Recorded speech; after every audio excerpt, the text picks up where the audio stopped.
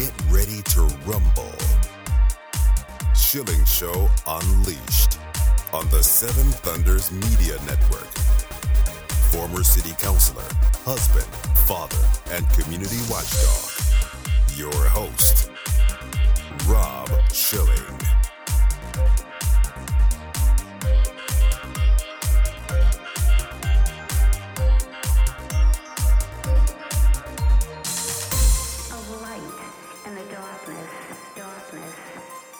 Welcome to the Schilling Show Unleashed podcast. Remember, your direct support makes our show possible, and you can directly support this podcast by visiting shillingshow.com and then clicking on the Patreon banner at the top of the page to make a monthly contribution. We appreciate your support. The Schilling Show Unleashed podcast welcomes Susan J. Kibbe, Executive Director of South Texans Property Rights Association. And property rights are so important. Susan, thank you for joining us today. You're welcome. Thank you for having me. Tell us about your organization, if you would. So we were formed officially back in 2006 because of border security issues in South Texas, in Brooks County, where we saw an increase of daily occurrences, which was totally different than the way it used to be. We always had migration from Mexico coming in for seasonal work and then going home. But there were more and more large groups and different kinds of people coming that frankly frightened a lot of landowners. I would think so. And so what do you think prompted the change from basically a culture of lawfulness to what sounds like a description of utter lawlessness? To the different people I've spoken with, they say it really started increasing in the late 1990s. But we really noticed a marked change after 9/11. So the mom and pop smugglers that were bringing people across to work went away when they hardened the border, and it took transnational criminal organizations and the Mexican drug cartels then saw an opportunity. And so they're the ones that have been calling the shots since then, smuggling people into the U.S. You know, it strikes me as ironic in a way that this would happen after 9/11, because you would think, based on the sensitivity of the country and the 9/11 report, that would be the opposite, that we would have really shut everything down. And of course, between then and now, things have gotten much worse. I'm curious what you've seen in the past 18 months. So I've never seen anything like this before. There's really total lawlessness, except for the local and state law enforcement agencies that are working, because the federal government has totally ignored us and ignored our pleas for help, totally ignored the landowners in South Texas and along the border. Their slogan is safe and humane migration, and it's not about law enforcement. It's not about law and order. It's chaos. They think it's safe and humane when in a county just south of me, 80 illegal immigrants have died on private property, circumventing the largest checkpoint in the nation. And that they now have almost 1,000 that have died in that county alone since 2009. Is that humane? Is sex trafficking humane? Is pushing drugs and fentanyl to children in the U.S., is that humane? I don't think so. And you make an excellent point, Susan, that this is not humane. And these are the people that saying we're the party or the group of tolerance, that we want to take care of everybody. And yet you mentioned the suffering of Americans at the hands of this policy and the people who are implementing it. I don't know if you've ever had a chance to ask any of these officials that sort of question directly and what they would have to say, because I don't hear the mainstream media asking. Well, and not only that, I've hosted numerous senatorial and congressional delegations that have come down on fact-finding missions to the border, but they've all been Republican. Mm-hmm. There have been no Democrats, other than Henry Cuellar, the congressman from Laredo, Texas. Who's kind of had to flip on the issue. He's helped all along, but he still votes for Nancy Pelosi, down the line. So we appreciate his help when he's given it, and I just wish he could do more.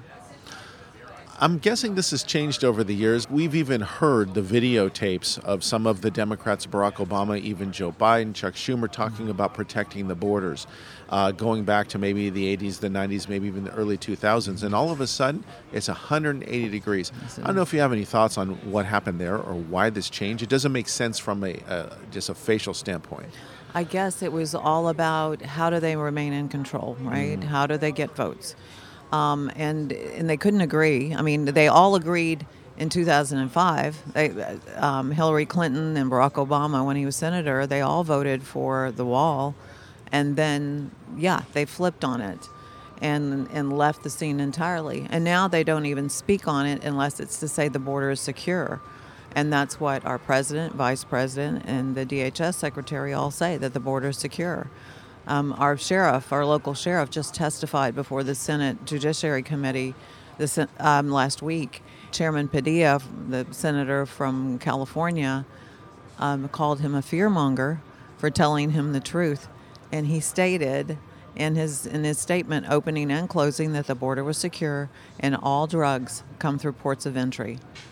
And that is totally false. All he has to do is watch the splashdown videos that they get off towers and the aerostats, the big blimps that have cameras, to see that drugs are pouring through.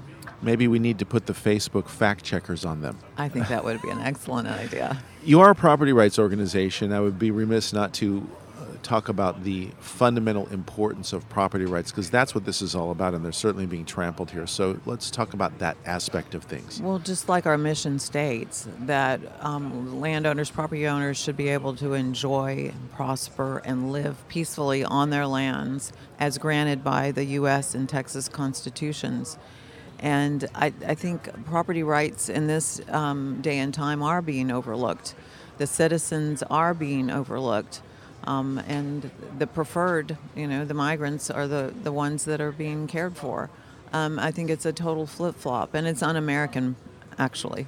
You mentioned Texas and the Texas Constitution, and it calls to mind a series of interviews I've had over the past several years with a guy by the name of Daniel Miller of the Texas Nationalist Movement. He's so concerned about what's going on. Does it really come to the point where you got to get either an Allen West in the governor's house, because I know he spoke very forcefully on immigration when he was running, or that Texas just becomes Texas again to solve this problem? Because waiting for the federal government, it seems like that's unfortunately a fool's errand. It is. Let's see what happens after these elections to see what the governor of Texas plans to do. And I have great hopes that Governor Abbott will be reelected. Texas is just not ready for a Beto O'Rourke, or Robert Francis, I should say. Yes. And so let's see, because it's going to take voting them out, right, to change this complexion of what's happening. And if not, then that's up for discussion again. Let's talk about day-to-day life. People in Charlottesville, Virginia, where we broadcast from, we've had some issues with illegal immigration. They don't seem to understand what it's like and how it impinges on your ability to function. People who are ranchers have working cattle farms and other things. What is life like for them, and how much time are you having to spend in dealing with this overhead that you shouldn't? So it is a big part of a rancher or farmer's life. For instance, right along the border where there's farming, where they use the river water to irrigate, and a lot of them have gone to organic vegetable raising because it's ideal location for it. If there is a footstep on that property that is not accounted for, then that crop has to be destroyed or it's not qualified as organic. So that's just one instance. Ranchers, a lot of them on the border have vacated just because of this issue. And then more inland where I am, that's where they're either driven through, the smugglers drive through private property, through fences, through gates, they cut locks, they destroy watering places, and then during pursuits, we have smuggling scouts that traverse up and down back roads along the major thoroughfares, because if law enforcement does get into a pursuit with them, then they want to find escape routes. So that's all in our area, and that's a day-to-day occurrence, especially when there's enough law enforcement. And this all falls on the shoulders of local sheriffs departments, and of course now the state is out patrolling as well. But there is so much going on right now that it would take just thousands more of law enforcement to deal with what's happening in our area. You mentioned, Susan, the local law enforcement, and we've interviewed over the years many sheriffs, and I hear the same story. These are true heroes. They're patriots. They believe in law and order and law enforcement, but they are overwhelmed. What's the situation with your own sheriff in your county? So the sheriff in my county is fairly non-existent.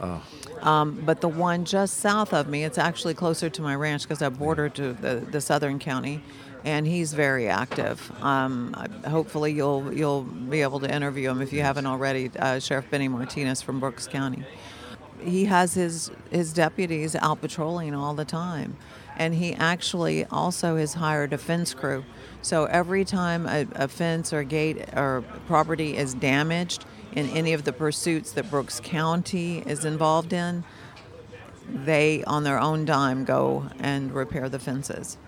The situation sounds so dire, and this question comes to mind. Are any of these business entities, the ranches and the farms, having to resort to hiring private security? Is that being done now? Well, let's just say that private security or technological type businesses are now contacting them, and the more and more are looking at ways to harden their own properties and protect their own properties with various different kinds of technologies.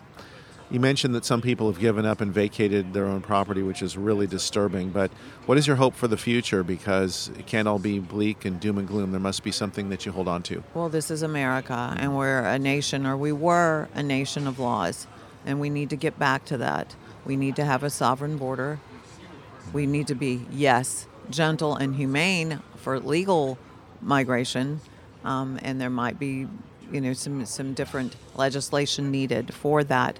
But until this border is secure and policies are put back in place as were similar to the previous administration, it's just a scary proposition. And we all feel really panicked on what our future holds. Susan, if people want to be in touch with you and get more information on South Texans Property Rights Association, is there a place that they can do that? Yes, they can go to our website at stpra.org.